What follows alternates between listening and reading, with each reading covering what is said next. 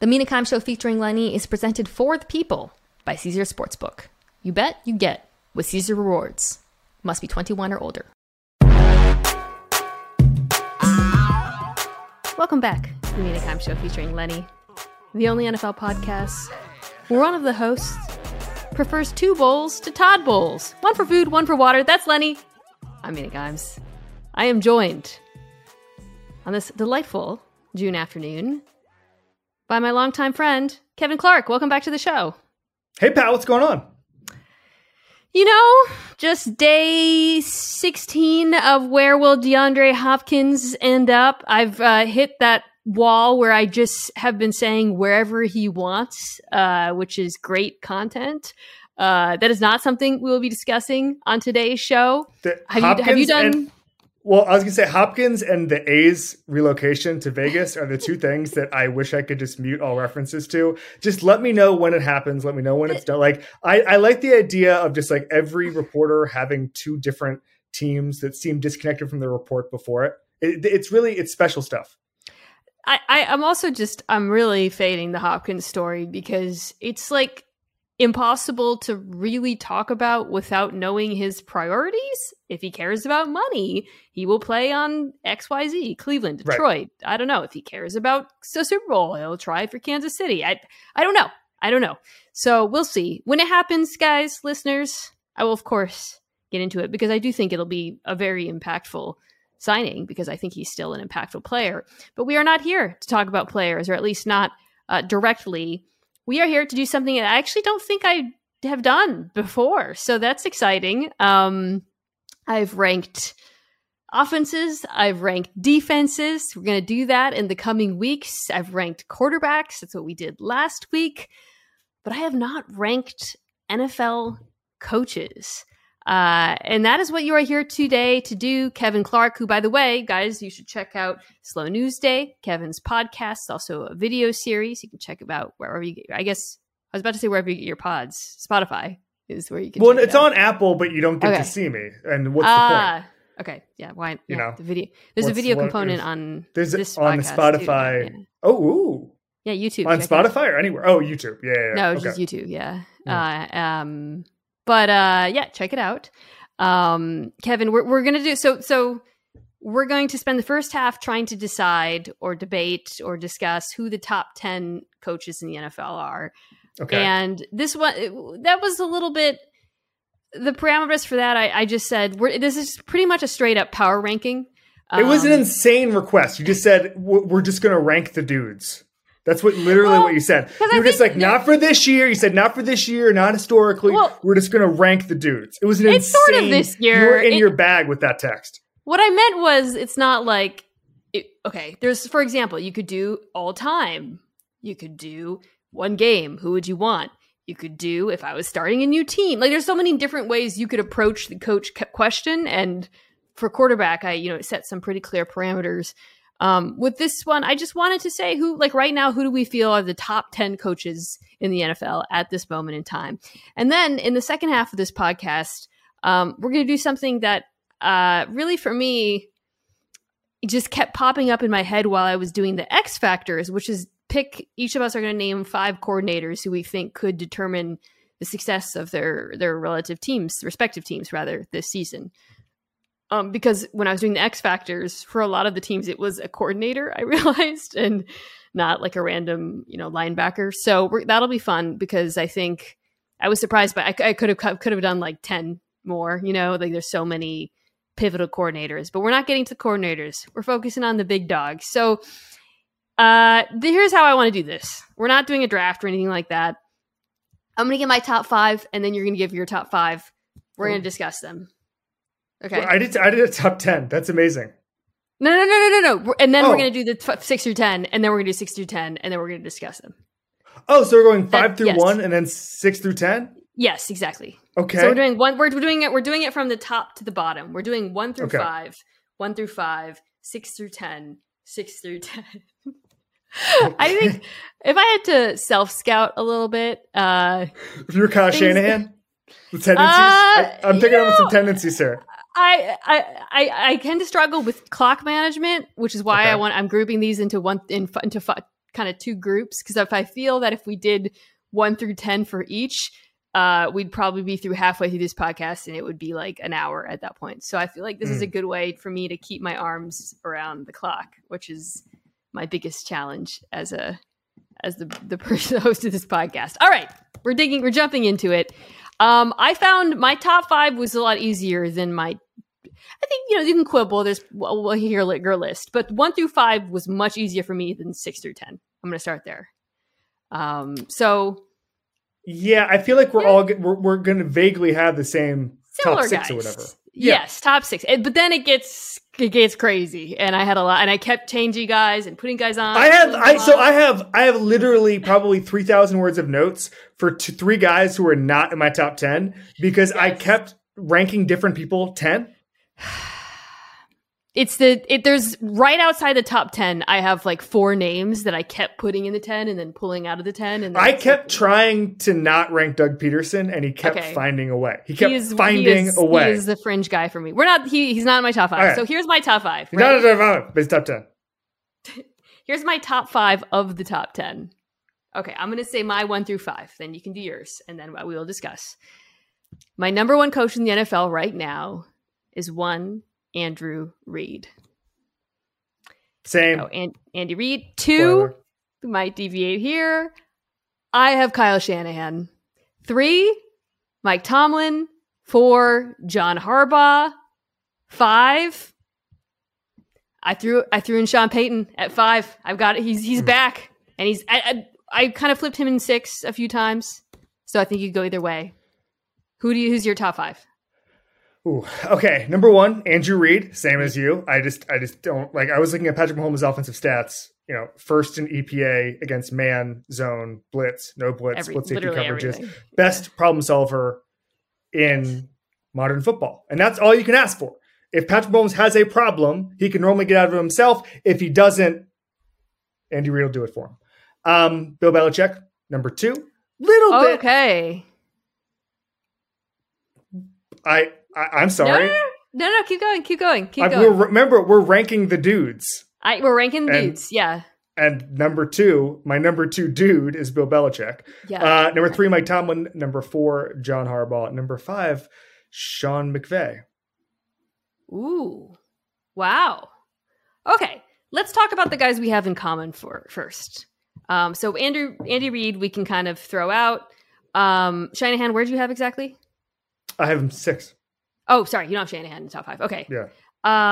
As you know, we're not allowed to jump ahead through 6 through 10 on this 1 through 10 list. Tomlin, I had 3 and you had... Yes.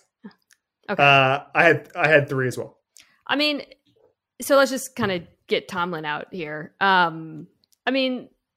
16 straight winning seasons is absolutely insane, especially like considering how hard it is to win that consistently in the modern NFL, but also the end of those seasons with shell of Ben Roethlisberger, last year onboarding a new quarterback I feel like somehow we're not even acknowledging enough the fact that they were missing their best player on their entire team for like half the season in TJ Watt. The other thing I think that's really telling when it comes to Tomlin's greatness is after the bye, the offense was excellent. This is kind of a thing you notice with a lot of really good coaches in the NFL is like after the bye, if the team really improves, in some regard, the Jags had this quality as well.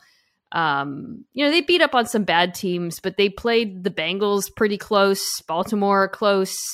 They finished 14th in DVOA with, I think, like a pretty middling roster in a lot of regards, especially when you consider the injuries and the new quarterback. So to me, you got to look to the head coach to try to explain so much success, not just over such a long period of time, but literally the most recent year.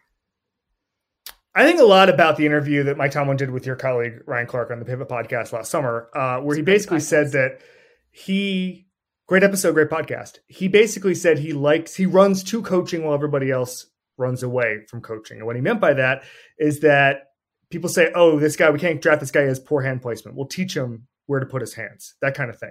And you start to see it. And I saw it, I think it was 2 years ago, where there was a defensive back at Steelers practice, and he said, Mike, and he was talking to a Steelers PR staffer, and Mike Tomlin said, what? And the player goes, it was a DB, I forget it, it was a veteran, whoever the veteran was, the new veteran on the team.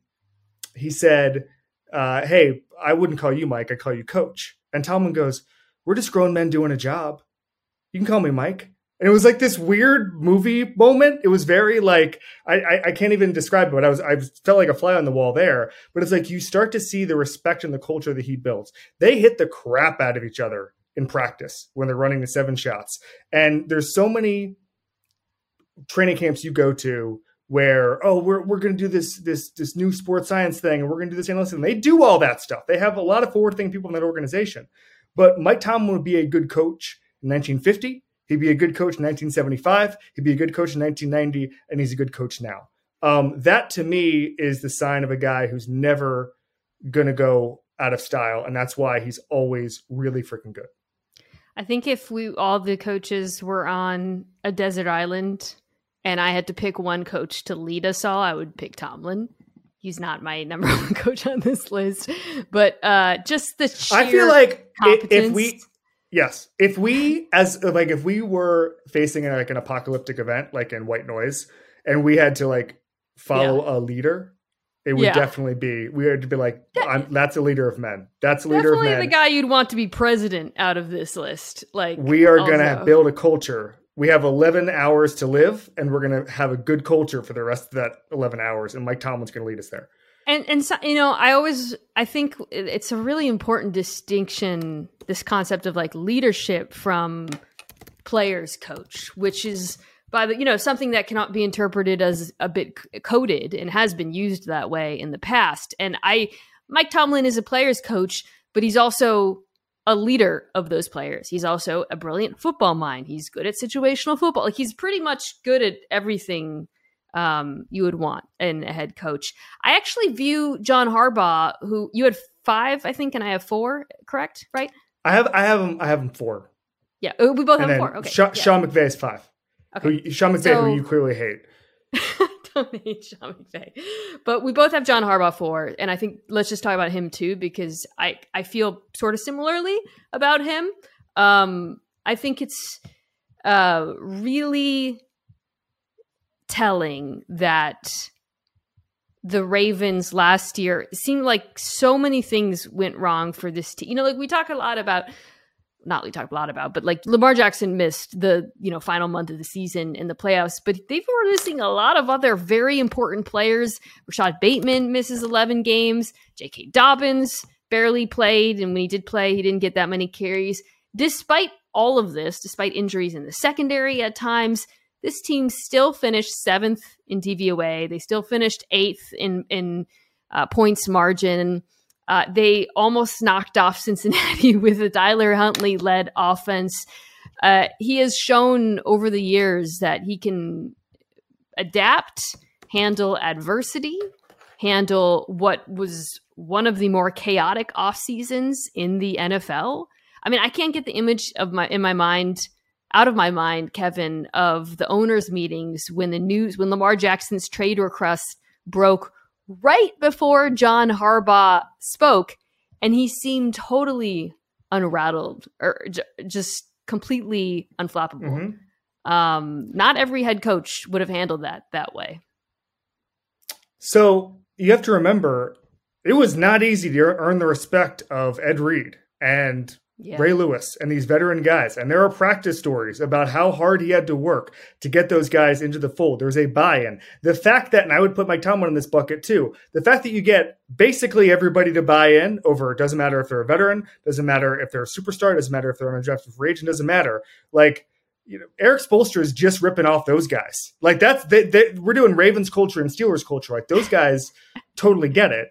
And so I don't know what you can say. I mean, the ability to adapt year in and year out, to understand the players, to make, and I have a big kind of Pete Carroll point to make here when I rank him a little bit later, spoiler alert, but like the ability to endure I think we don't give enough credit to these guys to rebuild a team 3 and 4 times. And I would say, frankly, even though Lamar Jackson's staying there, hiring Todd Monken, who I'm going to name as one of my X Factor guys a little bit later, like that shows you that you can kind of retool on the fly. And it's funny to me because the AFC North is just such a good roster building masterclass, because the Browns try to just totally blow it up and tank and all of this stuff. And it seems to me that the Ravens and the Steelers, who don't do any of that stuff, who never galaxy brained any of this stuff, all they do is consistently win football games, which somehow became an underrated thing in the National Football League.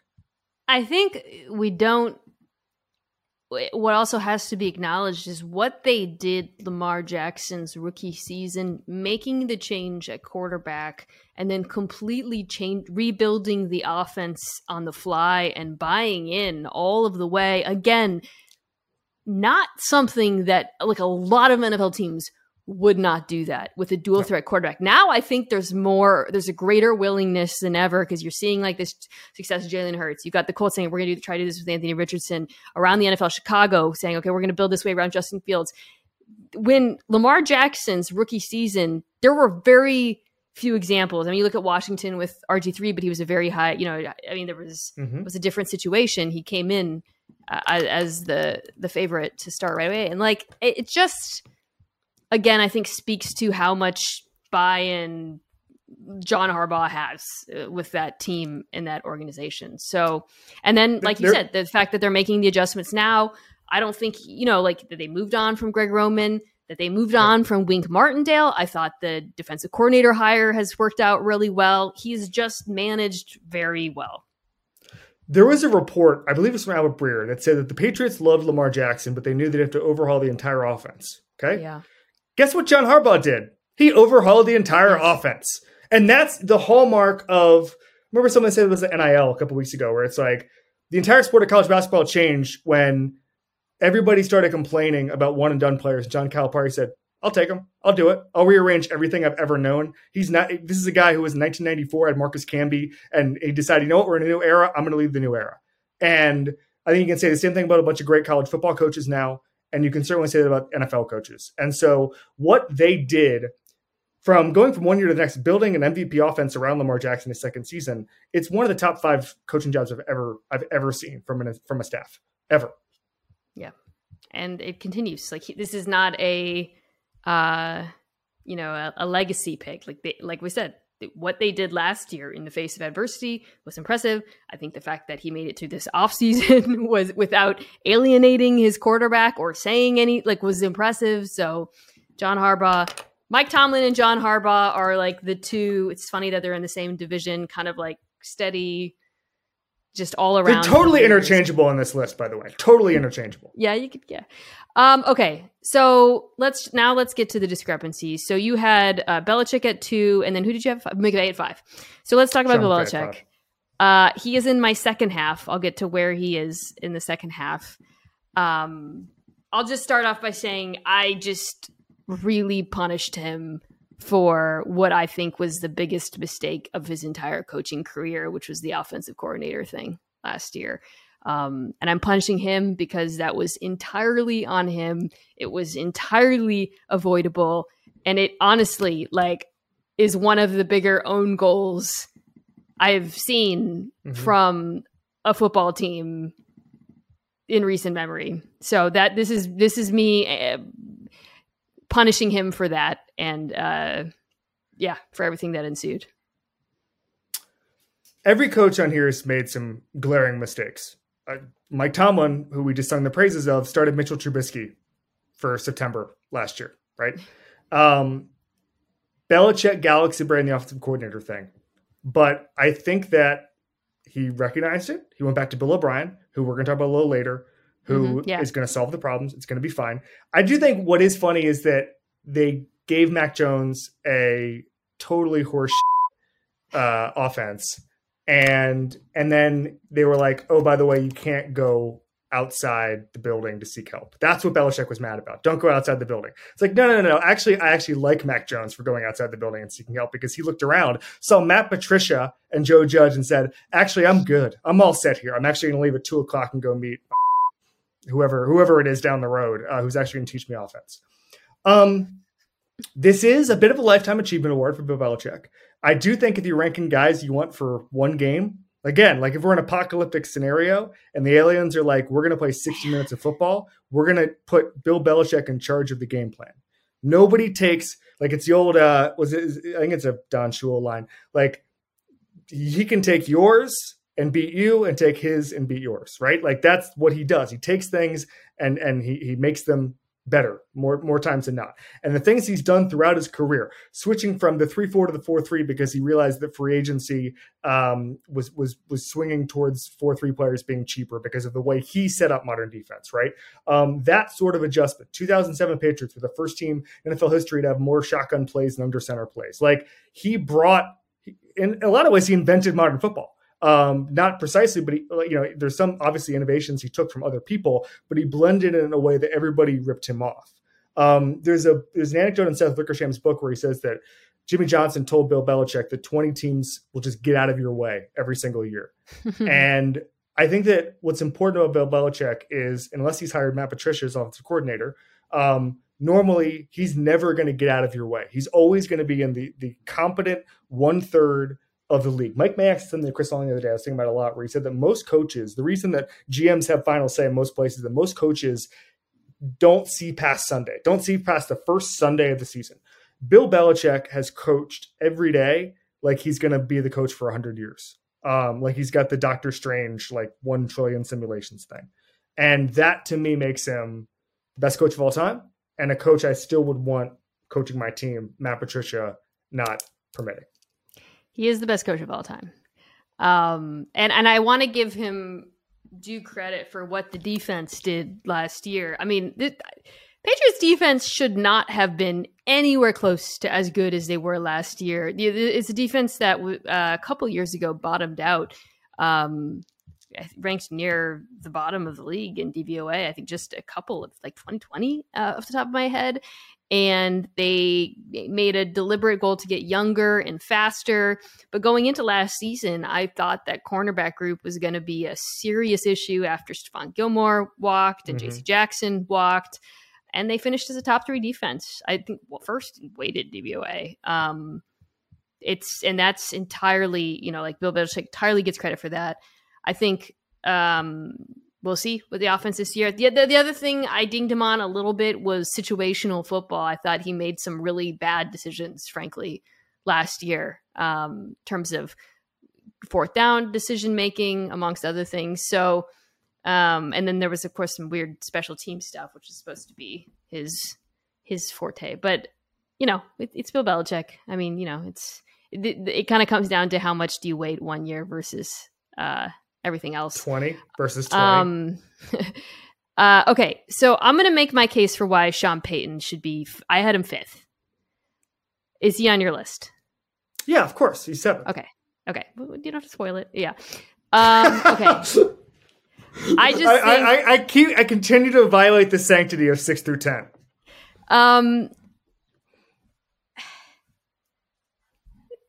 Payton, I mean, so this is one where I know this kind of like undercuts what I just said, which is kind of like, what have you done for me lately? But Sean Payton didn't coach last year, so I can't ding him for anything he did. I mean, everybody knows the record in New Orleans. Won the division 7 times, highest scoring coaching quarterback duo in NFL history with Brees. I think what was so impressive about him was the end of Drew Brees' career. Those final 2 years when they, won when Drew Brees was sidelined. I mean, and what he did with Bridgewater and Hill, going 13-3. We went 5-0 with Teddy Bridgewater, if I remember correctly. But then also when Drew Brees played those last 2 years and his arm was clearly shot, the fact that they still had one of the most efficient offenses in football and that he did it for so long over such with so many different types of players. I think also he's good at all of the sort of edges. He's so good at finding edges in the game. He's good at situational football. He appears to be a good manager by and large. So I feel like I know like it was Denver. So when the hire was made and, I think it kind of got There were some jokes, and obviously they paid him a ton of money to take that job.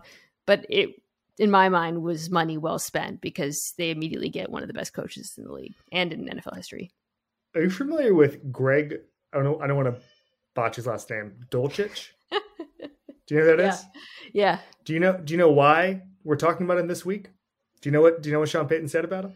No. What did he say? Sean Payton said that he envisions Greg Dulcich as his new Taysom Hill.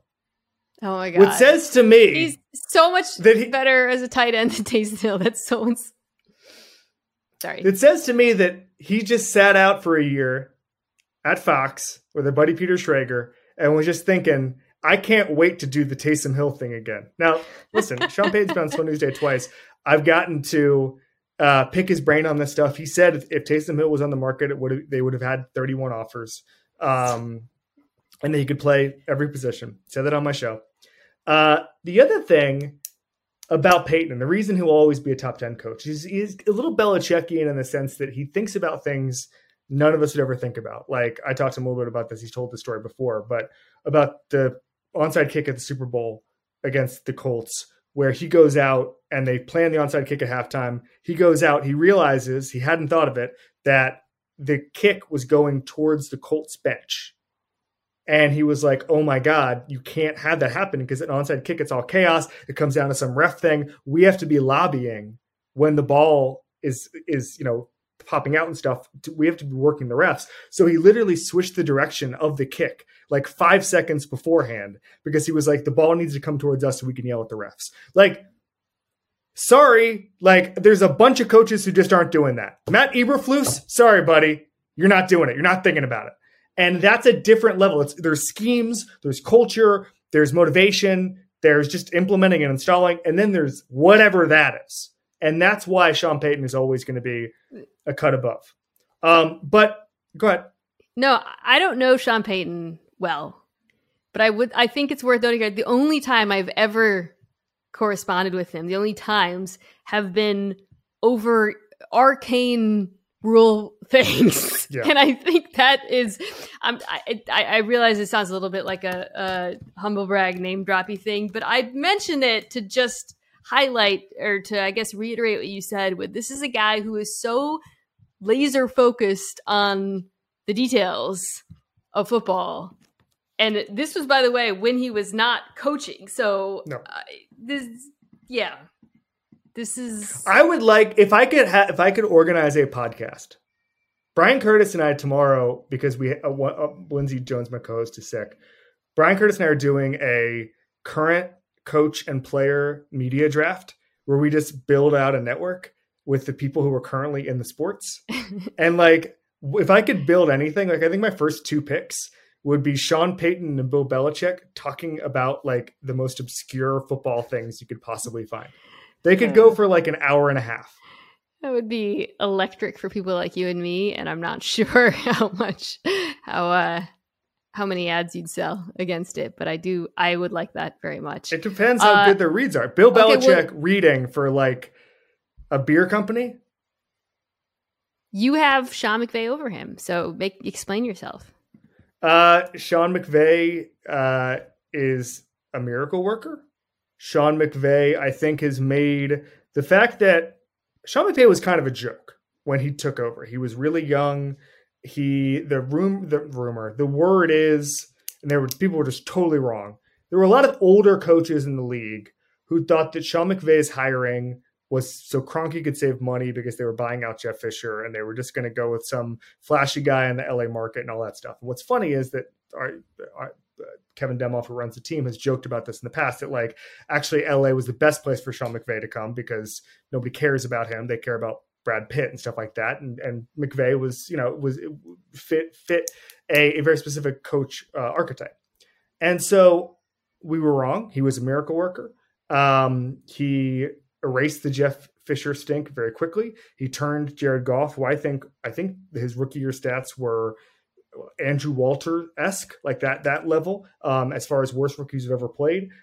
He made him into a Super Bowl quarterback. He is only built on that. You want to talk about being able to endure, like he's taken veterans. He's taken young players. They've done this strategy where they don't have first round picks, all of this stuff. And typically he's made it work. The music stopped last year because they had a banged up offensive line and a banged up quarterback. That's going to happen. That would have happened to Andy Reid. Hell, it has happened to Andy Reid over a career. That just sort of what pops up sometimes. And I'd rather have Sean McVay coaching my team than Sean Payton. I mean, that's just the long and the short of it. It's not. There's not a lot that separates them. I'm just saying. I mean, there's not a lot that separates a lot of these guys. It's fair. Well, once we get into our fabled 6 through 10. Well, so I had him at in my next just outside the top 10 range. And I think it was for me. You don't have Sean McVay as a top 10 coach? I just had trouble putting him in over the guys we'll name. It's really just, it wasn't, for me, a lot of it was just like trying to make a case to oust certain guys. I punished him for, I think, he what you just described is what he did, remarkable, kind of revolutionizing offense to a certain degree. And then the following year, when he realized the quarterback hit the wall, getting the quarterback he wanted and building an offense around him. I think the reason I punished him was just because the track record wasn't quite there in terms of like, okay, how many years did you have like a dominant offense? And also I think compared to some of the guy about to talk about, I was thinking, well, if I wanted to build or to pick a guy right now to call the offense, I would choose the guy who we're about to talk about. But you can definitely make a case for it. I think also he's done a good job with his coaching staff, which bears mentioning. You remember his first year, they had Wade Phillips. Then he went, it was, again, a lot of people questioned this at the time, moving on to Brandon Staley. They were wildly successful. Raheem Morris now, defensive coordinator, is, I think, a very good defensive coordinator as well. So I think he gets a ton of credit for that. I think, he, by all accounts, appears to be a very good manager of people, which matters a lot too. 16-38 career, Super Bowl winner. Yeah. Completely changed the organization, which was frankly going in the exact wrong direction before he got there. I don't know about this one, pal. I don't know about this one. So I guess this is a good segue to talk about the guy I do have very high, and that's Kyle Shanahan. I would take Kyle Shanahan if I was building a team from scratch overall, but like 8 quarterbacks in the NFL, which is an absolutely deranged thing to say about a coach. And I don't feel that way about any of the other coaches on this list. The guy I think is the best offensive play caller in the NFL. He builds machines that are largely quarterback proof in a way that is just remarkable. He has tortured every defense that I've rooted for in my since coming to the NFC West. But no, just I as a play caller, I feel like the amount of value he brings is so exceptional that if he's the one where, I have him second. So I guess I would say like after Reid, if I was just picking a guy to win one game, I would probably pick him, but I would put Reid above him. Sean McVay and Kyle Shanahan were named head coach in the same year. I know there have been quarterback injuries. McVay's won 8 more games over that time period and has won a Super Bowl. So that to me, bit of a tiebreaker. I love Kyle Shanahan. Nobody self-scouts as well. Matt LaFleur uses this phrase to me, and I think about it a lot, where he says that Shanahan taught him the illusion of complexity, where you're actually doing very simple things that confuse defenses to where it's really easy for your offense, but it's really hard for the defense. And I know that sounds incredibly elementary, but that's what you're trying to do as a football coach, the illusion of complexity. Play sequencing, the run designs are amazing. And he honestly coaches like every kid, like kind of, if you just play Madden for 6 months, you just kind of realize like crossing routes, outside zone runs, and that's it. Right. And like, you kind of understand, and blocking, right? You kind of understand that that's the most efficient way to play football. Richard Sherman, when he was on my show a couple months ago, was talking about the story about how basically he learned the Seahawks rules so well they had to change the defense permanently because he understood the stress points of the defense. He said, okay, the Seahawks will only do this at this. Okay, then let's do that, and let's just exploit that weakness. I love Kyle Shanahan, but he doesn't have the resume of Sean McVay, and we're not doing, for me, we're not doing top 10 play callers. We're not doing top 10 offenses. We're not doing top 10 cool crossing routes or play sequences. We're doing top 10 coaches, and Sean McVay to me gets the nod over Kyle Shanahan. I'm sensing you tend to prioritize resume a little bit more than me, which is fine. It's just looking at it a little bit differently. Well, I like, what do I like? I like wins. I like championships. I like the other thing I like about of competition.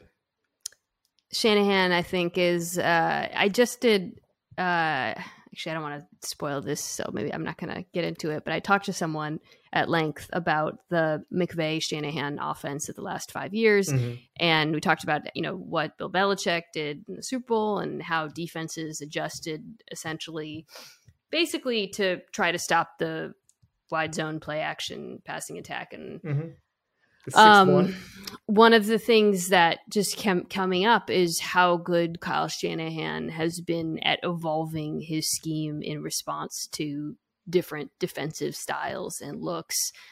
I think we kind of take it for granted that it's like, oh, well, he's got this like team of monster skill players, but I am not convinced that Kyle Juszczyk would have the career he has if not for, landing with Shanahan. Debo, another good example. So I just think he is a very, very unique football mind. And again, the ability to build an offense that's quarterback proof is insane. All right, 6 through 10. I'm going to read mine. Oh, wait, I just want to do one more point on Kyle Shanahan. I almost overrate him because when you talk to the other guys, McVay, LaFleur, Mike McDaniel, they all think that everything they learned came from him.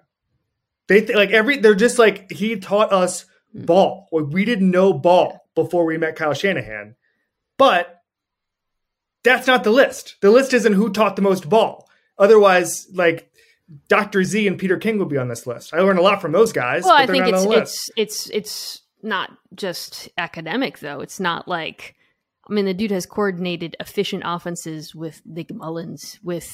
He had his team on the brink of a championship with like what I talked about with Tomlin or with Harbaugh, you lose your quarterback. What do you do? Right. Because one of the hard things about some of these coaches is isolating them from the quarterback. I think Buffalo is a good example of that. We'll talk about that.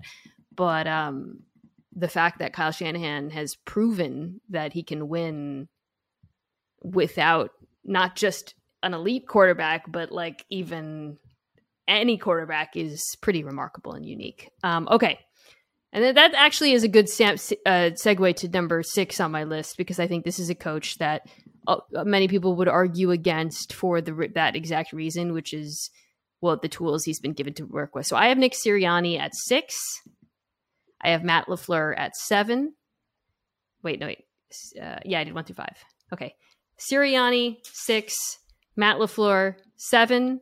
Bill Belichick, 8.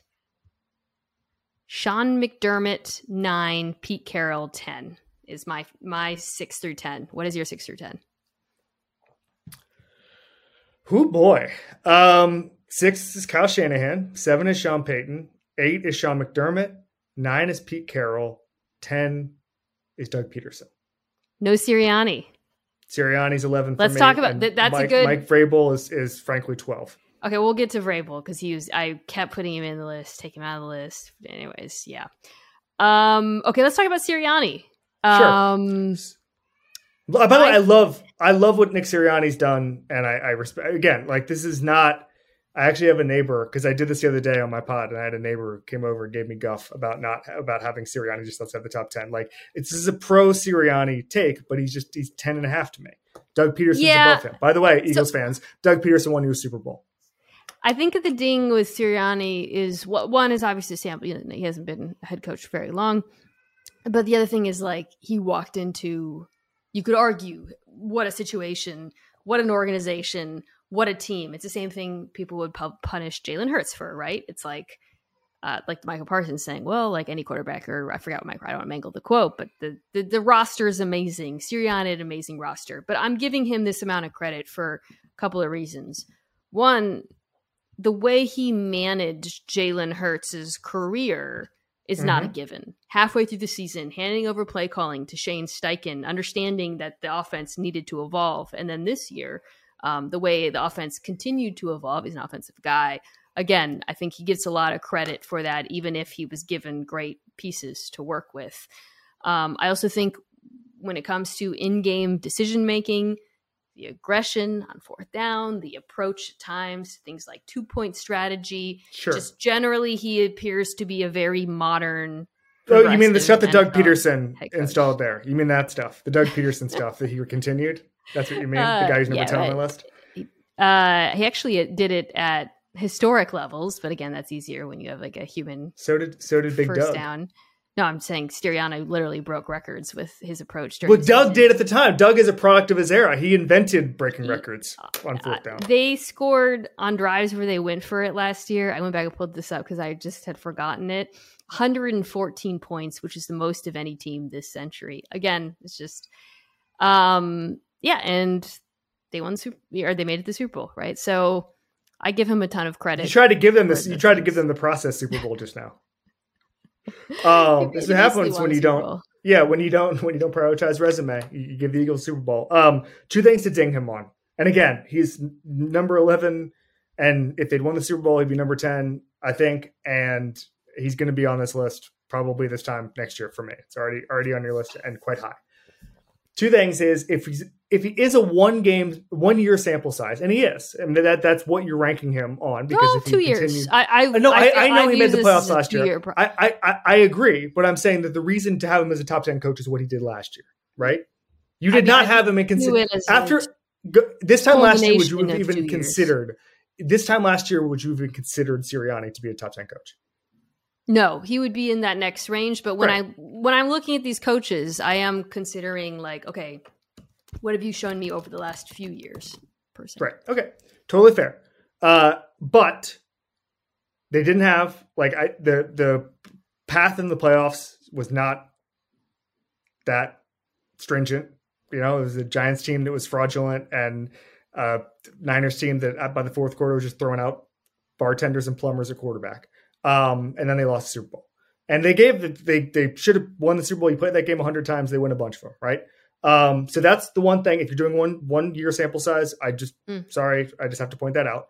And then the second part is, and this goes back to, it's funny because the argument I'm about to reference has been totally obliterated, but a decade ago, maybe a little later than that, it was always hard to rank the GMs and the coaches because we thought John Schneider was a top 5 GM, but Pete Carroll was a top 5 coach. So it's like, how do you separate that? For me, Howie Roseman is, without a doubt, the best general manager in football. So I think unfairly or fairly, I ding a coach on these sort of rankings when you have the best guy at roster building right upstairs. Trying to look at the other guys on our lists. And I mean, this is not anti-Sirianni by any means. I'm just explaining why I've Doug Peterson. No, I hear you. I hear you. Like, it's always hard, right? Because Andy Reid has Patrick Mahomes. Kyle Shanahan has this incredible roster. It's why it's so much easier for us to make the case for guys like, I mean, not obviously Andy Reid is Andy Reid, but I'm just saying like Tomlin and Harbaugh, I think we both felt really comfortable having them at 3 and 4 because it's like they've done it with and without the talent. They've done, they both had 2 GMs. Kind of take out the variables. Yeah, who are good, very good GMs. I mean, the Ravens, Ozzie Newsome is one of the best to ever do it. But I think, or even Peyton to some degree, I think that's why with some of these coaches and the one that I'm going to talk about shortly, at least a couple of them who are going to come up, this is when you get to 6 to 10, it starts to be like, okay, context, what are we considering here? Who gets credit for what, basically. I think that's pretty much the defining question behind the guy who I had after him, Matt LaFleur, at 7. Where'd you have him again? Like 13th. Okay, right.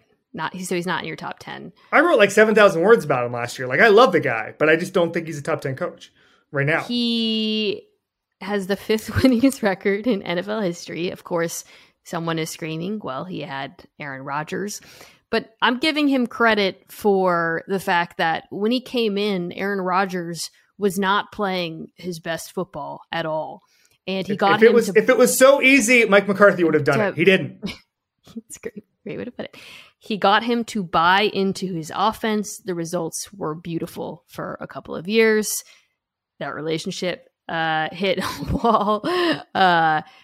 But I think he's a really, really talented play caller. I think we're going to learn a lot about him this year. I dinged him a little bit for the defense, not playing up to its potential, and they retained their defensive coordinator, which is Joe Barry. I think we'll see how that works out. And I think if it doesn't work out, Matt LaFleur deserves criticism for it. But I feel like he has managed what has not been a simple situation in Green Bay. I mean, he is not the guy who drafted Jordan Love and kicked off that whole drama, but despite it, the team, he has managed it very well in addition to the play calling. So that's why, for me, I have him where I do.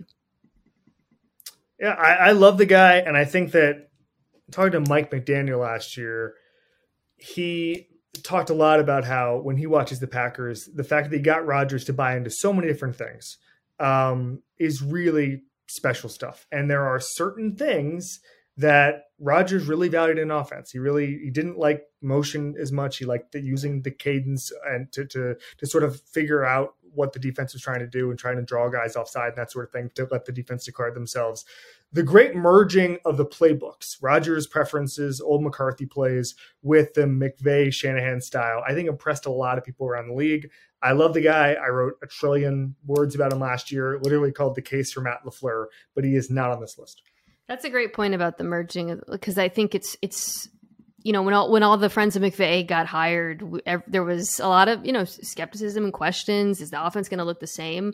And the offense is there's been so many different deviations of it that have been really interesting. Mike McDaniel being one of them in Miami, and I think the fact that he was able to basically meld it with, Rodgers, where he's going to be in the gun more. This is going to be more RPO centric. Again, speaks to not just his talent as a play caller, but also his mutability. So you had McDermott 8 and I had him 9. You had him 8, correct? I believe, if I remember. Yes. Okay. Yes. This was hard for me. Walk me through your thinking, and then I'll walk you through my thinking, because I went back and forth on whether to include him in the top 10. So it's a little bit, I know this sounds weird. It's a distant cousin of the McVay thing, which is we forget the situation he came into. This is a franchise that didn't win, had no history of winning in the last 2 decades. This is his biggest season. He's going to call his own defensive plays. This is a very, very big deal. He's entering the second year of the Ken Dorsey era. There's really no excuses there. But he presided over the Josh Allen transformation, which is as impressive as any leap in history of modern football, literally in the Super Bowl era. It is in the upper echelon of leaps that a player has made from what they look like when they were drafted to what they are now. He did, if you want to just throw that out and just say Josh Allen was a unicorn, fine. He made the playoffs with Tyrod Taylor and Nathan Peterman in a year that nobody expected anything. Yeah. 3 of the last 4 years, he's had a top 2 defense. Best special teams DVOA in football. I am special teams pilled. I read Bill Parcells' book, and all it says is if you want to improve things, just be a special teams guy. And now it's all I care about. They know who they are. They have an identity. The culture is real. I was just playing around with stats the other day on True Media, and they have the second best yards after catch per reception in the NFL on defense. Like they tackle, they're fundamentally sound. I know what they are. So for me, everything you just said, especially in terms of how they managed Josh Allen's career, how they built around him, the way he's entrusted the types of play callers to do the types of, again, not he's a defensive coach, and there are defensive coaches. In fact, there's been a lot in NFL history who don't let an offensive coordinator come in and say, let's throw this thing all around the yard. They're like, we want to run the ball. We're going to be conservative. Sean McDermott has not been that guy, and I give him credit for that. The fact that he let Brian Dable go crazy. Ken Dorsey, again, very pass happy offense. And then the defenses, like as you said, they've statistically always been great. They were great last year, despite the fact that they lost their starting safety in week 2. They lost their best pass rusher halfway through the season, and their best cornerback didn't play until December. And then when he did play, he was still clearly hurt. Credit to that. I think, however, the only reason I had some hesitation is if this team continues to hit that wall in the playoffs, he, to me, is going to be the guy that people look to, fairly or not. And I think it would be fairly if the defense doesn't evolve Leslie Frazier walk. Mm-hmm. It's his show now. And this has been a very, a pretty straightforward defense. Yeah. I think the defense needs to evolve in a way that makes life harder for Joe Burrow and Patrick Mahomes. And if not, I think it's going to probably be on McDermott's shoulders. He's still my top 10. I had him in my top 10. They're just, No, I understand that. And I think that's all very fair. I'm looking like, I feel like if we're just doing resume, honestly, I'm not looking back 15 years here. I'm just looking at, I'm doing maybe a rolling 5-year average here of the resumes. And to me, you cannot tell the story about Sean McDermott without talking about the entire transformation of the culture in that building, of the quarterback, of the fan base. There's a belief there. Like, Let me tell you though, if they don't make it to the Super Bowl, that he is going to be the guy that this fan base blames. I'm telling you. But that's true of like 25 coaches. No, because the other 25 teams don't have those sorts of expectations. But he built those expectations. He's the guy. He's the expectations builder. This is, chicken or egg with Josh Allen. But yeah, no, I'm just telling you, I wouldn't be surprised if his seat is a little bit warmer than you would think, even though I agree with you. Doug 10. Peterson got fired. That tends to... There are people saying that Bill Belichick is past but I don't know if the other guys that we've listed, I don't think I would put any of other of that. All of the names we've said until this point, Sean McDermott is the only one I would say that about. And I think it's a product of... All right, let's go through the exercise here. Let's go through the exercise here. If they win 4 games this year, with Sean and everybody's healthy, there's no outstanding excuses, does Sean McDermott get fired? Yes. Okay. I really think so. I had What if they win 9 games? Maybe. I really think maybe. It depends on what happens. What if they win 13 games and get their doors blown off by the Chiefs in the playoffs? That's what I'm saying. He will be the dude that gets blamed. I'm just telling you. Just saying. I'm going to find somebody else to blame. I'm going to blame... I'm not going to blame Ken Dorsey. Especially now that he'll get blamed too. It depends on what happens. If the defense blows it. So I had Carroll at 10. Who else did you have on the list? I had Carroll at 9, and I had Doug Peterson at 10. Okay. So you had Carroll at 9. I had him 10. Basically the same. Pete Carroll, you owned me. You owned my ass so hard last year. Just dunked all over you, girl. This is me taking the L. I questioned him so much, and honestly, mistakes were made by him as well. There are things this team did. You didn't need to run the ball that many times against Dallas in the wild card round. I stand by that. However, what he did last year with that offense, with the fact that this is a team, honestly, given everything we know now about the Russell Wilson era and how he tried to get Pete Carroll fired, the fact that he kept it all together with him and then immediately continue. I mean, they've been competitive so long, his entire tenure, essentially. But it's not just a lifetime achievement thing. What they did last season, he gets a lot of credit. I dinged him for the fact that the defense still sucked. So, he's a defensive coach. So I actually think he deserves some criticism for the the lack of success of the defense, but he's clearly a very, very good coach and an adaptable one, man. Like, like I feel like I had all these. I was like, Pete's never going to be aggressive. He's never going to go for it. He's never going to throw in early downs, and he just changed.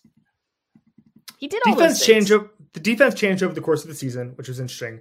Geno Smith was, by Next Gen Stats, the best deep ball passer in football last year. Geno Smith cooked 24-51 on deep passes to 719 yards, 13-2 touchdown to interception ratio, deep completion percentage 47%. Amazing deep passer, and he was aggressive, frankly. I do want to quickly give a Lifetime Achievement Award to Pete Carroll before I get into the nuts and bolts of why I have him in my top 10. I was looking at this last night. He has not had, and it was just by the skin of their teeth this year, but he has not had in Seattle a negative point differential in 11 years since he took over. That's crazy. In that time, the Patriots had one 3 years ago. So this is since 2010. He had one in 2010, his first year, and he hasn't had one since. The Chiefs hadn't had one under Andy Reid, but have had them since 2010. Andy Reid obviously took over in 2013. Eagles had one in 2020. The Steelers, and Pete Carroll is a little bit of a West Coast Mike Tomlin, have had 3 negative point differentials in 4 years, the last 4 years. So Pete Carroll always keeps the Seahawks heads above water. And he's the oldest coach in the league by, I think he has been for 6 years. He's and Belichick. A Yeah. little bit older than Belichick. And I think the thing that we don't give enough credit for, 2011 CBA changed football coaching forever. Yeah. Limited practices, limited padding practices, limited offseason activities. The rules have changed. The athletes have changed. The positions have changed. It reminds me of the old adage about World War I, where they said that the soldiers who stayed the entire time rode in on horseback and left on tanks. And that's Pete Carroll. That's Bill Belichick. Dude. And to always keep – do you want to talk about World War I? No. It's your purview. That's my deal. You don't really do it like that anymore. I do, but now I have a kid, and so it's less. That's fine, I don't go in the office. I don't go in the office anymore. It doesn't hit the way it used to, and I would make fun of your World War I here. Well, I graduated from that. So it's just really, however hard you think it is to adapt, it's harder as a coach. And the fact that he was able to do it just shows you that Pete was never the coach, Pete the coach was never the problem we thought it was. I'll include me in this. He also owned me as well. He's now basically on his third iteration of the Seattle Seahawks, and all of them in some way have worked. Despite the fact that this team sucked at drafting for like a decade, not quite a decade, but like go back, you know who I didn't say dunked on me? John Schneider, because he had a great draft last year, but it's going to take more than a great draft for me to apologize for the criticism, because we're talking like 8 years of bad drafts, and I am giving Pete Carroll credit for winning in spite of it. Go back and look at the Seahawks draft history, 2013 through like 2021, guys. It's not pretty. Let's wrap, because I completely lied about clock management and it got way out of hand as usual. Doug Peterson, I want to put him in, because the more I think about it, I kept putting him in, then taking him out, then putting him in, then taking him out. All the reasons that you have him in your top 10 are the ones that I wanted to have him in my top 10. I just struggled with kicking guys out of the list, but go ahead and explain why. Second half of last season, took half a season to get the Urban Meyer stink off.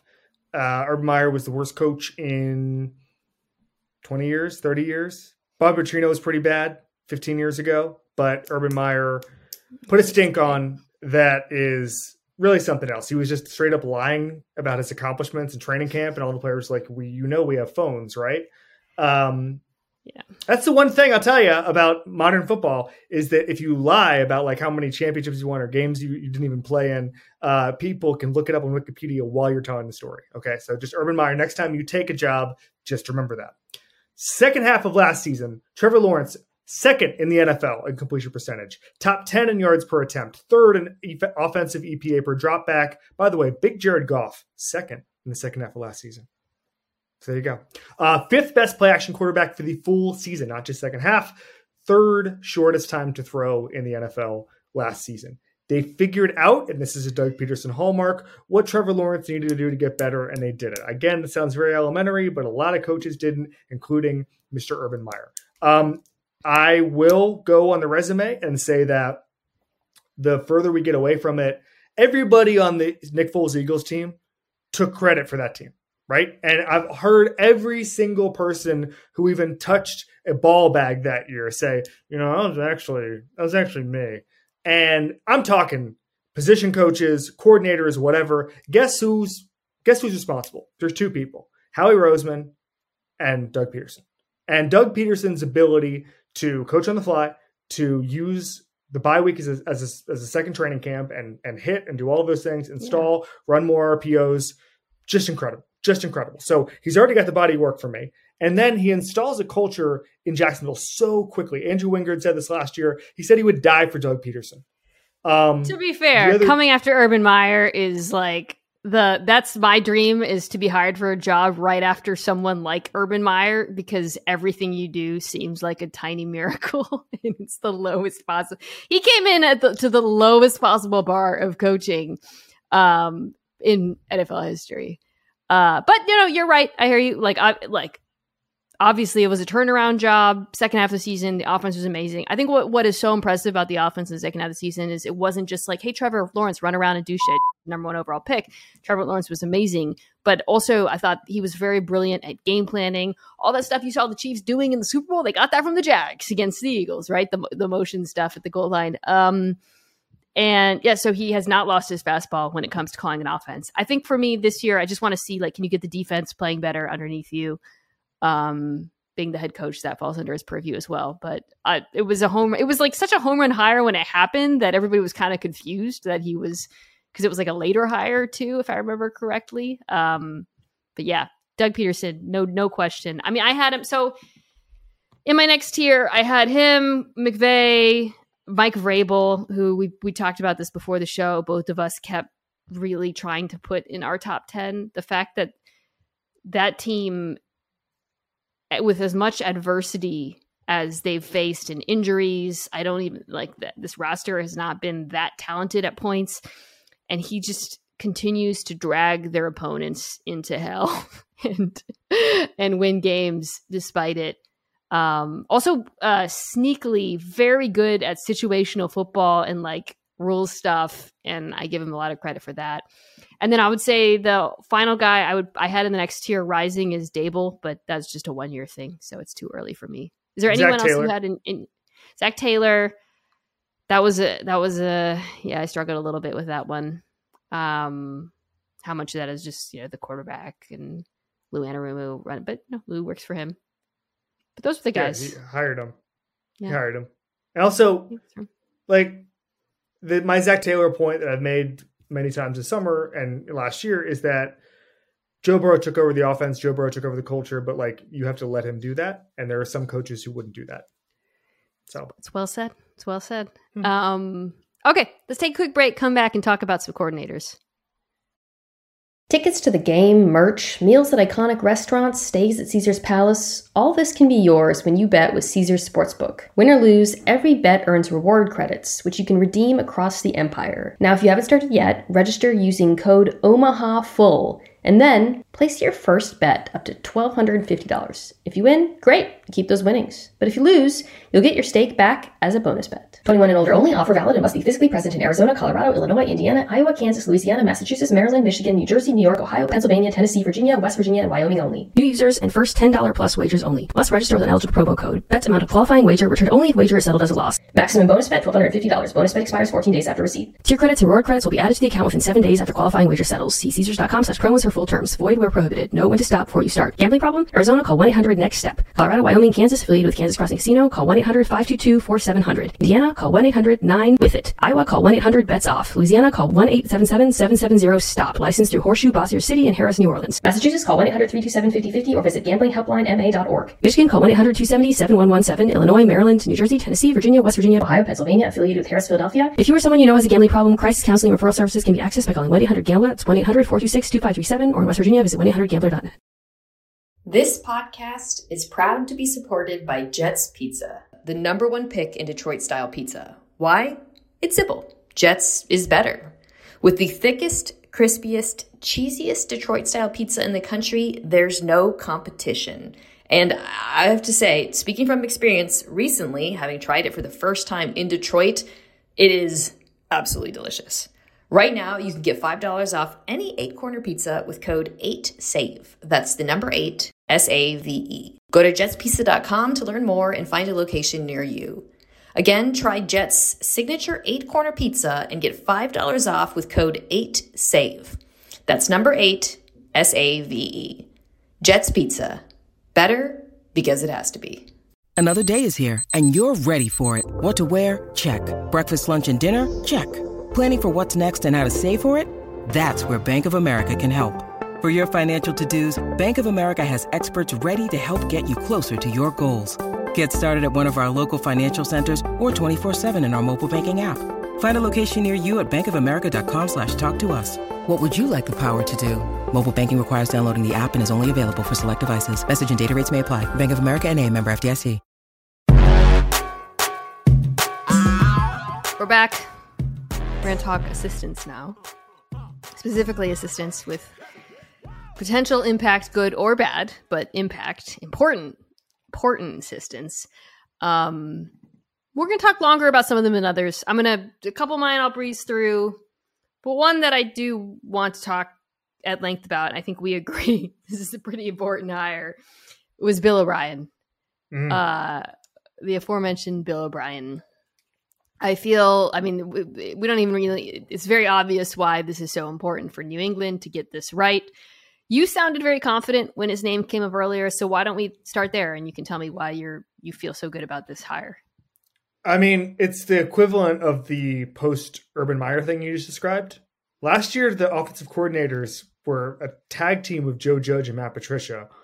Joe Judge has been weirdly reassigned to whatever, according to Bill Belichick, whatever he says, whatever Bill Belichick wants him to do is what Joe Judge will do. It sounds like he's like Cousin Greg with the little sticker on his forehead. Like that's what Joe Judge has transitioned into. He knows the offense. He knows the system. I've just seen it before, and he obviously there's familiarity from Alabama, and I don't see how this ends in disaster. I'm not going to say that Mac Jones is going to become some superstar, but what I am going to say is if anything got off track, it will get back on track. This is the definition to me of competence. Yeah, I thought this was a good hire. I also, and for all the reasons you described, Bill O'Brien benefits from the low bar that I said I wanted in my own career. But I also think, he has shown a track record at calling the kind of offense that Mac Jones is likely to improve in that success of the season. I expect the Patriots defense to continue to be like one of the better defenses in the NFL, the best defenses in the NFL. The offense just needs to be average. And I think with Bill O'Brien, they can be average. It's still I would say underwhelming is the wrong word. This is not one of the better group of skill players in the league. They don't have a number one wide receiver. But what I think he can do is find ways to get easier answers for Mac Jones, find ways to scheme them open. I expect a diverse and prolific RPO game, the likes of which we saw in Alabama. I think the plays, the order in which they happen will make more sense. He will, his sequel. This was my biggest quibble with the Patriots offense last year is like on not just a drive to drive basis, but a down to down basis. Nothing really seemed to flow together in terms of like setting up the defenses to fail. So I think everything coming out of Patriots camp, Mac Jones simply describing the offense as normal bodes well for what this year is going to look like. There's a great beat reporter who covers the Patriots, Evan Lazar. He covers them for the Patriots. And I was just reading his latest report from camp, and he talked about what he saw or from OTAs, heavy screen game, motions, shifts, unique personnel, varied alignments. Great. Like that's,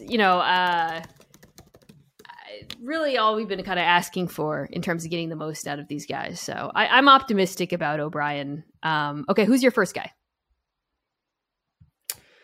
First guy is Kellen Moore. And you mentioned this could be good, this could be bad. I'm throwing up a big ol' I don't know for Kellen Moore. So I think he's going to be better than Joe Lombardi. That's not that high. That's a bit of an Urban Meyer bar. Well, actually, scratch that. Urban Meyer bar means something different. It means something in Dublin, Ohio. So I was playing around with the stats, and last year the Chargers had 235 plays over 10 yards, good for 6th best in the NFL. They go to 20th best for plays over 20 yards. Yeah. Chiefs, Eagles, Niners, best teams in the NFL at plays over 20 yards. So what they're really good at is the 12-yard play. What they're really bad at is a 25-yard chunk play. The only other team with a similar drop-off, your Minnesota Vikings. There was a couple of stories in The Athletic. Bob Sturm and Ted Wynn did this, and then Daniel Popper and Ted Wynn also did a piece about why they went with Kellen Moore. And part of it was Brandon Staley outlined 3 things. One was a marriage of the run and pass they wanted. They wanted a different level of play at the line of scrimmage in the run game, maybe a little more toughness. Third, and most important probably, is creating more explosive plays on early downs. Okay, that was one of the outlines. So Dallas, with Kellen Moore, was 17th in the NFL in early down explosive play rate according to True Media. This is via The Athletic. The Chargers ranked 20th in that. So if that's what you're after, there could be some philosophical mix-ups here. Bob Sturm and Ted Wynn, when they did that piece, had some really interesting, I think this was Bob's section, some really interesting stuff on how a lot of what Kellen was doing was borrowed from Scott Linehan, borrowed from Jason Garrett, and it was still routes that didn't necessarily dovetail with explosive plays. A lot of what's called spot routes, talking about curls and hooks, stuff where you're not moving down the field, which is what lends itself to explosive plays. And so this is going to be an upgrade.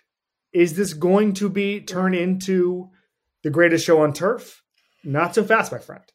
I think what we're going to learn is whether the lack of explosiveness in Dallas's offense last year, how much of that was because of play calling, how much of it was the lack of speed at receiver. Because you're right, like the offense wasn't as explosive. Certainly, as a Chargers fan, the Dallas offense was extremely efficient under Kellen Moore. I mean, during his time as offensive coordinator, always ranked near the top of the NFL.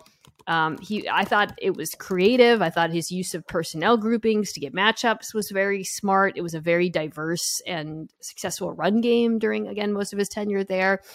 But as a Chargers fan, the one thing you've been obsessed about, the one thing that bothers you the most about this team is that you have a quarterback with a rocket launcher attached to his arm who doesn't push the ball downfield very much.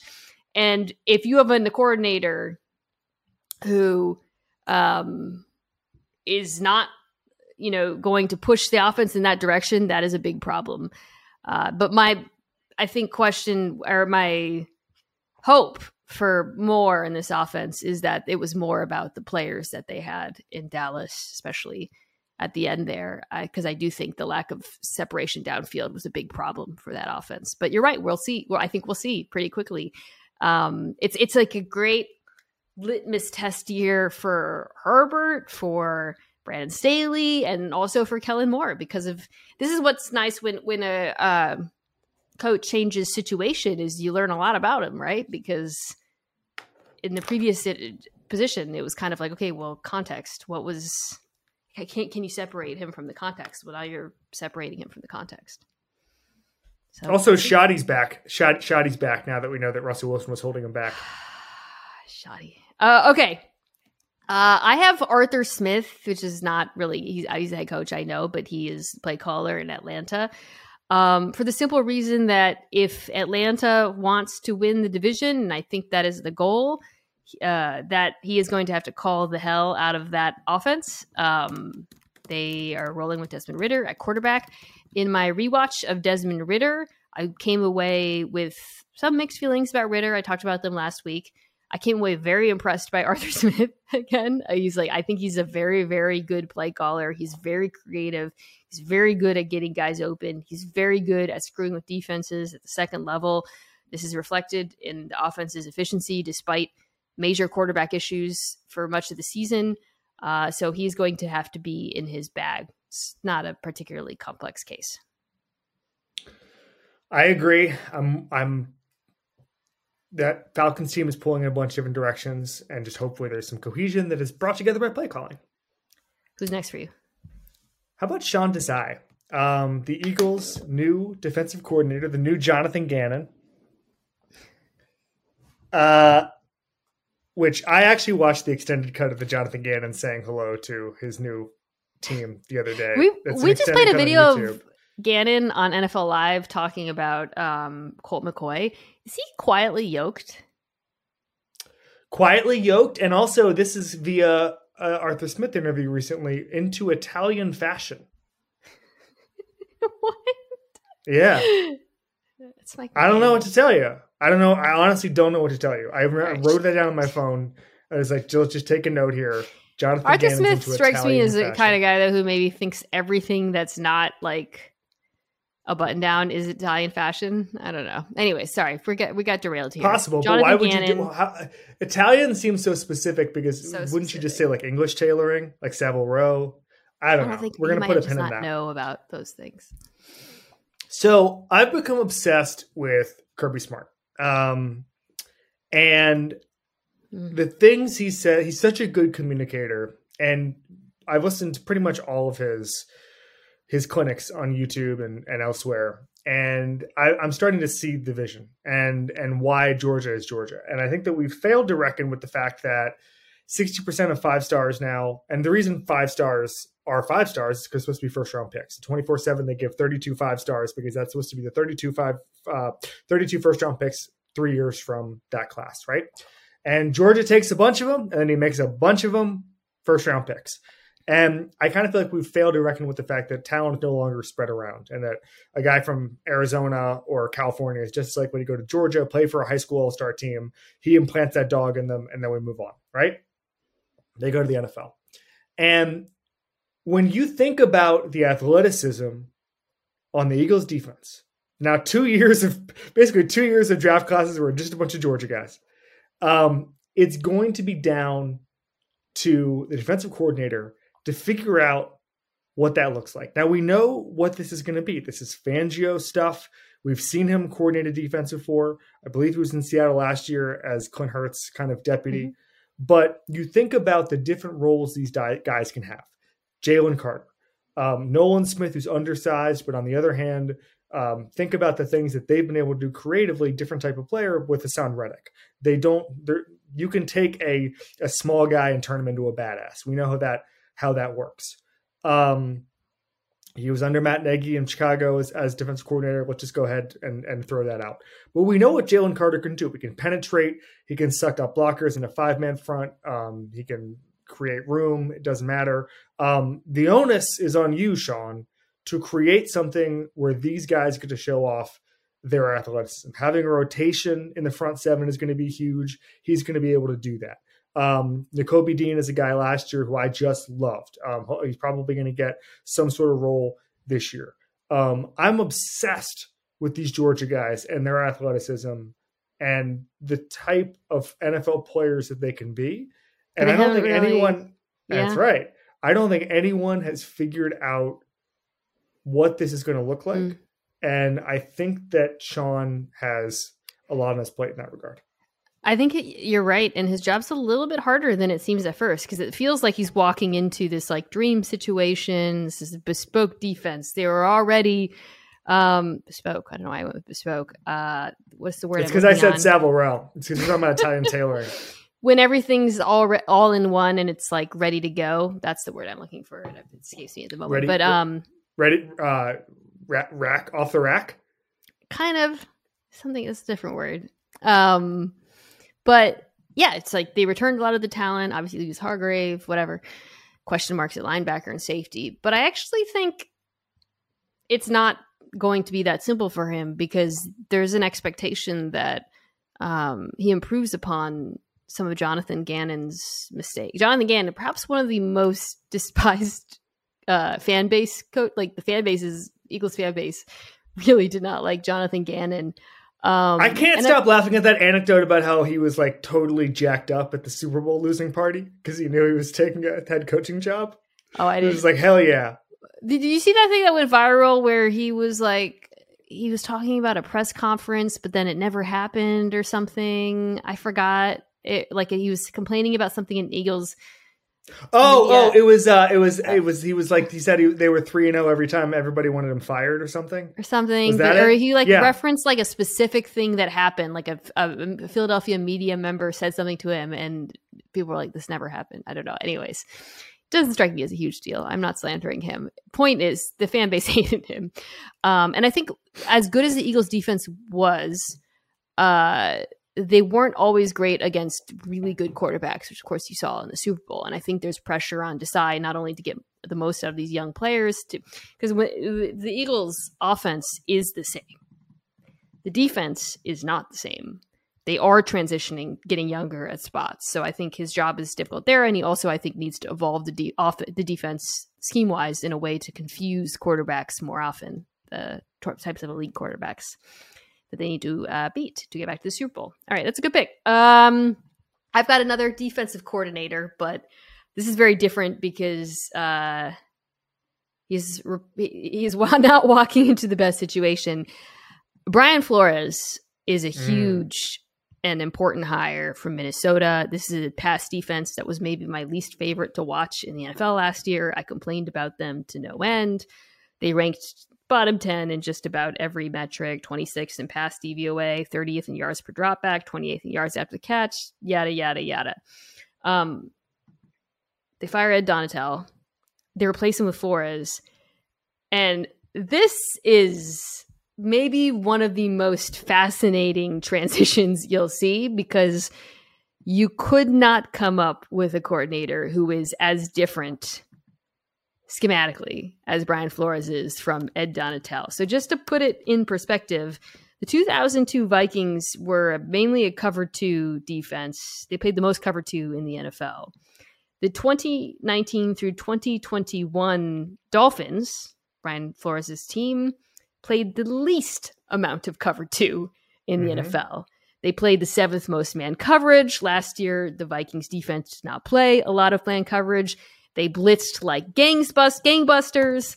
The Vikings defense last year did not blitz very much. So I, for one, think this Vikings offense will be pretty good this season. I actually think they could be better than they were last year. But if this defense doesn't improve largely on the strength of coaching, in addition to some of the younger players, they're not going anywhere as a football team. I was playing with those cover 2 stats yesterday, and I do want to say one thing. This is totally, I'm going to get to Flores in a second. Lovie Smith in his 2 years coordinating the Texans defense did not ever, not for one snap, play dime or quarter defense. They never put one more extra defensive back on the field. What? Did not happen. It did not happen. It's in the True Media stats. I was looking at it. I was like, who just doesn't do things? That's what I was looking for last night. Yeah. And literally Lovey was just like, sorry, dime and quarter defense. I'm all set there. I'm going to dance the date I came with. All right. So Vikings expectations for you?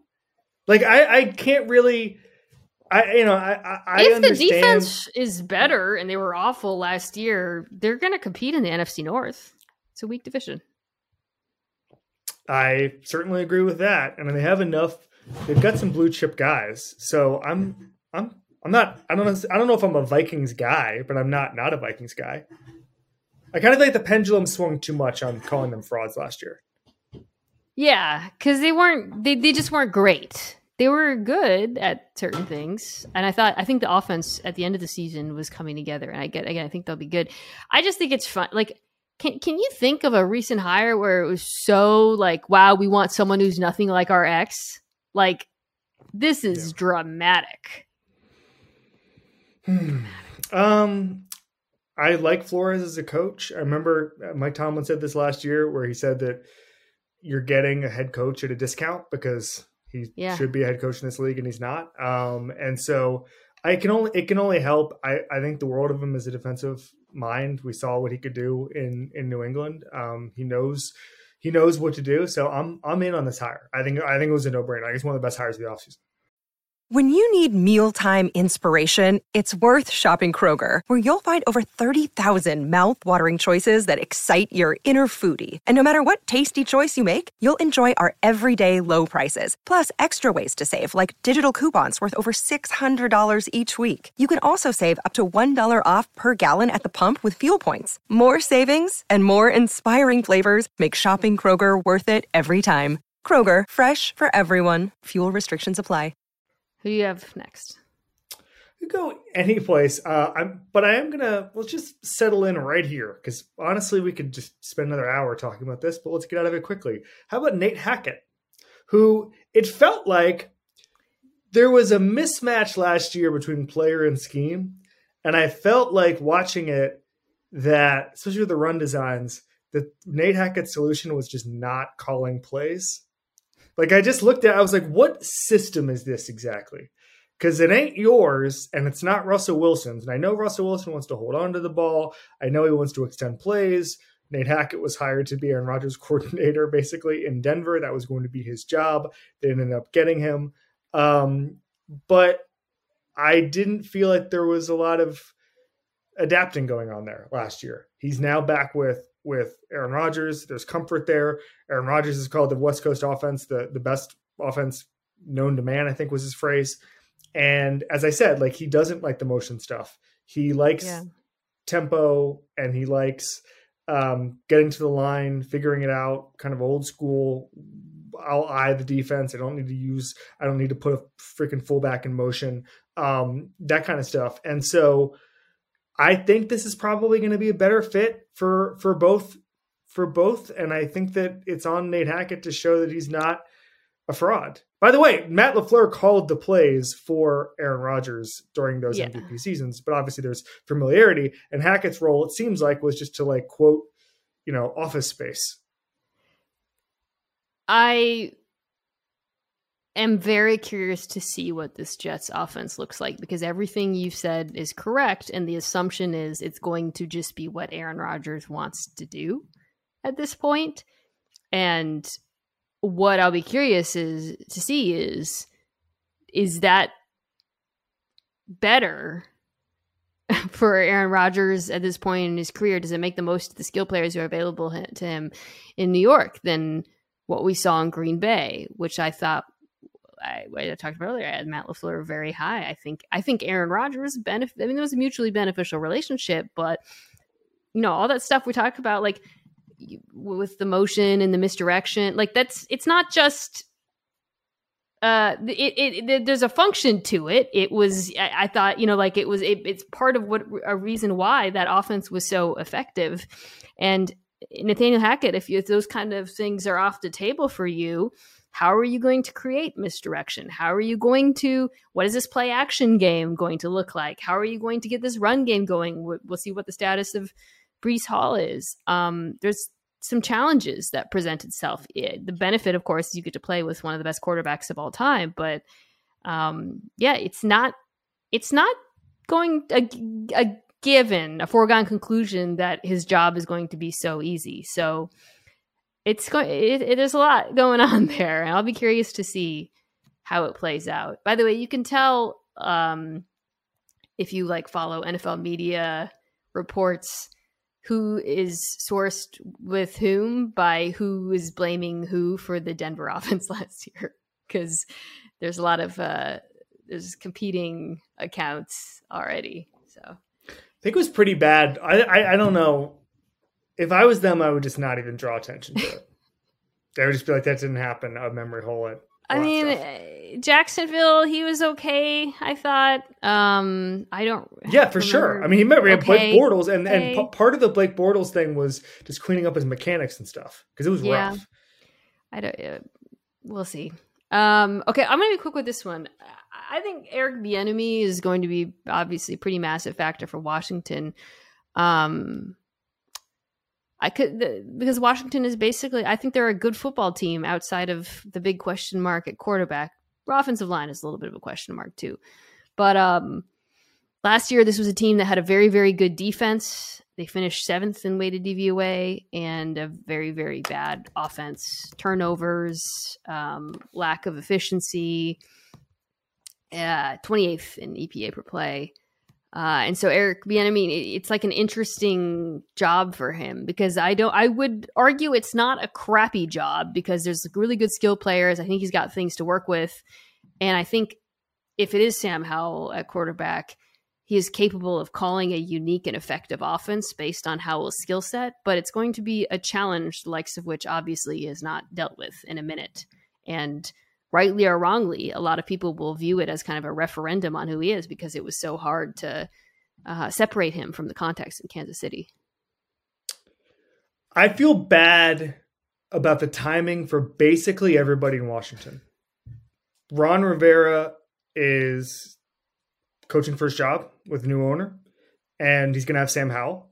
Sam Howell probably shouldn't be starting this year. He should probably get a couple more years in an NFL building. I actually do think highly of Sam Howell in some kind of general sense. I don't think he's going to win a bunch of games or whatever. And then Eric Bieniemy gets to call plays completely untethered from the Andy Reid situation, and that's the situation he's going into. So you almost wish everybody else, all three folks, could be in a different situation. And even Josh Harris coming into this and just being like, I don't know, this seems weird. Let's get rid of everybody. Like that might end up being the default.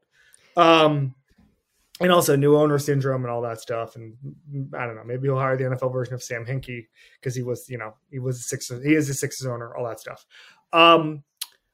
But I don't know. I mean, I don't know where this goes. I think it's all going to be kind of fine. And I don't really know if anybody's going to kind of rise above what we expect them to be. I think the best case scenario, obviously the best case scenario is that Howell's good, but I do think it's realistic that the offense is actually better than it was last year and more efficient, and that has a more dynamic option game and the RPO game is effective. So, which, by the way, that would be a success for Bieniemy. Like that, he does benefit from the fact that like the expectations for this group are not particularly high because of quarterbacks. So there's that. I have one more. I think you have one more too. Is that right? Or do you have two more? I have one more, but I can name. Who's your one more? Todd Monken. Let's get into it. So, Jameson Hemsley from ESPN talked about how slow the Baltimore offense was last year. They had the third most delayed game penalties last year with 8, and they had an average of in real time of a play every 41.8 seconds. This is like the reason we have pitch clock in baseball. Like these were just like Red Sox, like adjusting your glove, like Kevin Youkilis outside the batter's box type of tempo last year in Baltimore. And the reports are that Todd Monken's going to bring tempo. He's brought energy to practice. Maybe this is just spring, June OTA stuff, but it seems like there's a new day in Baltimore with that offense. The Greg Roman thing, we talked about it earlier. We flicked at it. It was great when it was humming, but it had totally run its course. They weren't scoring enough touchdowns. Obviously, they had an athletic advantage in Georgia last year in Athens, but they were number 1 in red zone offense in the country last year in Georgia. Just absolutely destroyed everybody. I think it was 81%, or sorry, basically by 15 percentage points, they dominated everybody in the country. And I was watching some tape earlier to kind of just have a basis, even though I'd watch every Georgia game. But you're talking about the misdirection in the run game was crazy. They created space. They had a couple. I was at the national championship game against Alabama. The throwbacks they had to Brock Bowers, like they made Nick Saban like an absolute bartender, And they had really good tight ends, which, by the way, spoiler alert, they do in Baltimore. The Oregon game, I think, was probably the game where he made people look the most lost. Dan Lanning knew the Georgia defense. He understood that. He came from there. He had coached there 9 months earlier. Todd Monken has the capability to be a kind of mad scientist, and that can only help Lamar Jackson. Yeah, I am really excited about this hire, and I'm also just really curious to see what it all looks like, because Todd Monken has had many steps and spots, landing spots, whatever, in his career, and his offenses have looked different at times. What you just described at Georgia looked different from what he did in Tampa in the NFL. What he has proven, I think, is that he is good at not just at sequencing plays, especially I think integrating the run of the pass, but making the most of the skill players that he has. And the Ravens suddenly have a fascinating group of skill players, right? Like, I've talked about how their best personnel grouping now might be 11, which is crazy because this team didn't touch 11 with a 10-foot pole during the last few years for a good reason. So I'm just fascinated to see what the offense looks like with the players that they have, how they get the most out of Lamar, how Lamar responds to a properly spaced passing attack. It's going to be really interesting, and I think it's a great pick because the ceiling is so high. I don't know if they'll get there, and I'll probably talk about them next week when I talk about offenses. But I do believe the ceiling is really, really high because we're talking about an offense that already, under Greg Roman, was consistently a top 10 unit efficiently. And by the way, there's a world in which maybe it turns out that they have to be more like that than people thought, right? Like that they still should run a lot and use a lot of tight ends and be kind of heavy. So we'll see. I'm just curious to see how it plays out. I mean, they were heavy at Georgia. Like Todd Monken can do a lot of things. Like every coordinator in the press conference says, we want to be multiple. We want to have guys doing multiple things. They actually can. They can be multiple in Baltimore, and Todd Monken has been multiple. Yeah, I think that when they hired him before the offseason, before the draft, before they signed OBJ, I assumed it was just going to look a lot like Georgia with, 2-3 tight ends on the field. But then they had these wide receivers, and suddenly like, oh my God, maybe lost different. Todd Monken trivia is that I interviewed him during this time period. He was the guy that made one of the guys that made Brandon Weeden look like a first-round pick at Oklahoma State. Brandon Weeden, good college player. Okay, my final pick. Lou Anarumo. So here's why. I think he's one of the best defensive coordinators in football. I think he's a huge part of the reason why the Cincinnati Bengals team has been so successful. We've talked about this a lot, what he has done. Your colleague, Ben Solak, I remember, I think it was like during the playoff run last year, posted Lou's defenses versus like the best quarterbacks in the NFL. The numbers are insane. I was talking about how like Sean Desai, the Eagles defense needs to be better against good quarterbacks. That isn't. The Cincinnati Bengals are the perfect defense that plays their best games and has the best game plans. There's a good place to use bespoke against these elite quarterbacks. Lou has his work cut out for him moving forward because what seems to be apparent is not too dissimilar from Kansas City, actually, as Cincinnati prepares to pay the offense, essentially, quarterback, 2 wide receivers. Seems like they're going to try to keep both of them. The defense is where they're going to save money, where they're going to focus on the draft. Right now, the secondary, as it stands, has Awuzie coming back, but outside of him, it's Dax Hill, Nick Scott, Cam Taylor-Britt, and Mike Hilton. It's a young group. They drafted Myles Murphy in the first round. But to me, this is, in some way, strategically, it makes sense because I think they should keep that wide receiver group together, but it also makes sense because they have Lou Anarumo. But he's going to have to bring it. Because a lot of the cool stuff they did on defense was based on the fact that they had, Von Bell and Jesse Bates. They're gone. So... it's just he's got a difficult job. I will say one correction is they will save money on the defense in Cincinnati, but they will also save money by not letting players take food home. So just a little correction there, just to paint a bigger picture.